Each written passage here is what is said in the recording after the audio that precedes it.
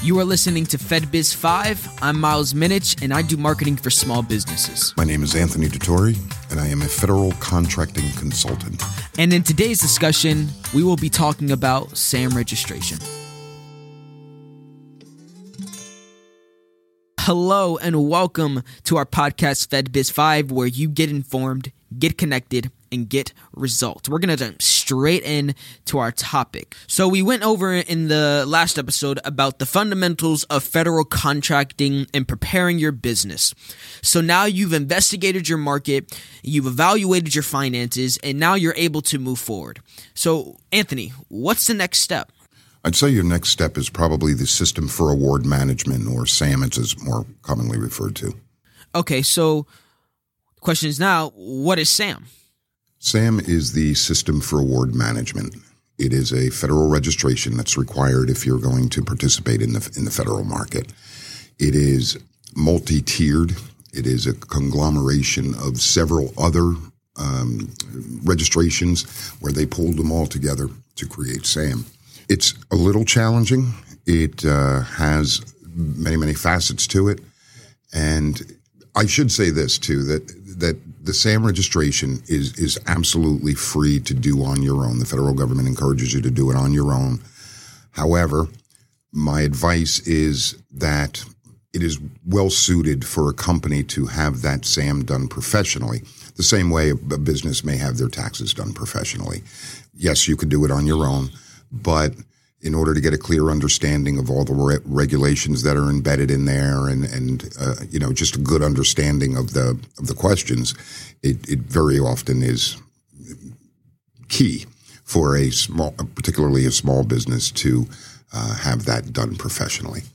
That being said, there is many facets to it. There is one of the things that are very important is to identify your industry. And that is done through what's called NAICS codes. That's NAICS codes. NAICS, it stands for North American Industry Classification System. And PSC codes, which is product and/or service codes.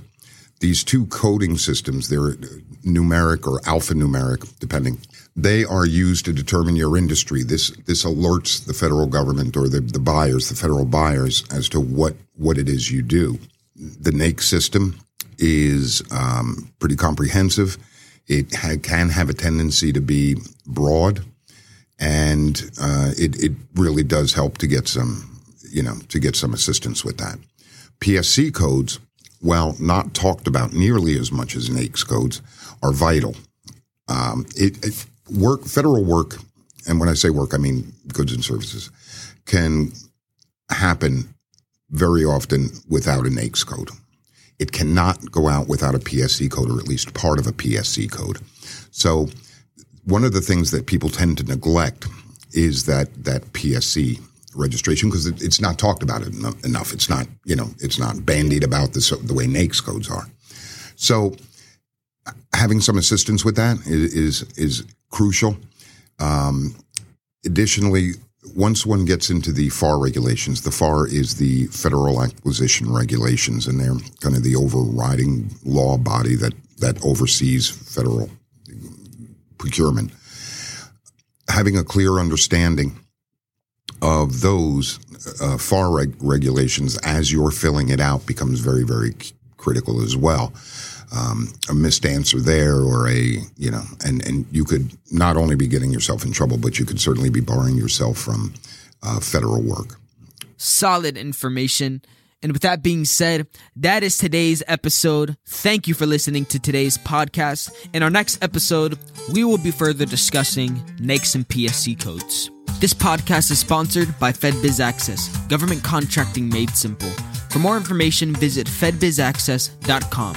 That's FEDBIZ access.com.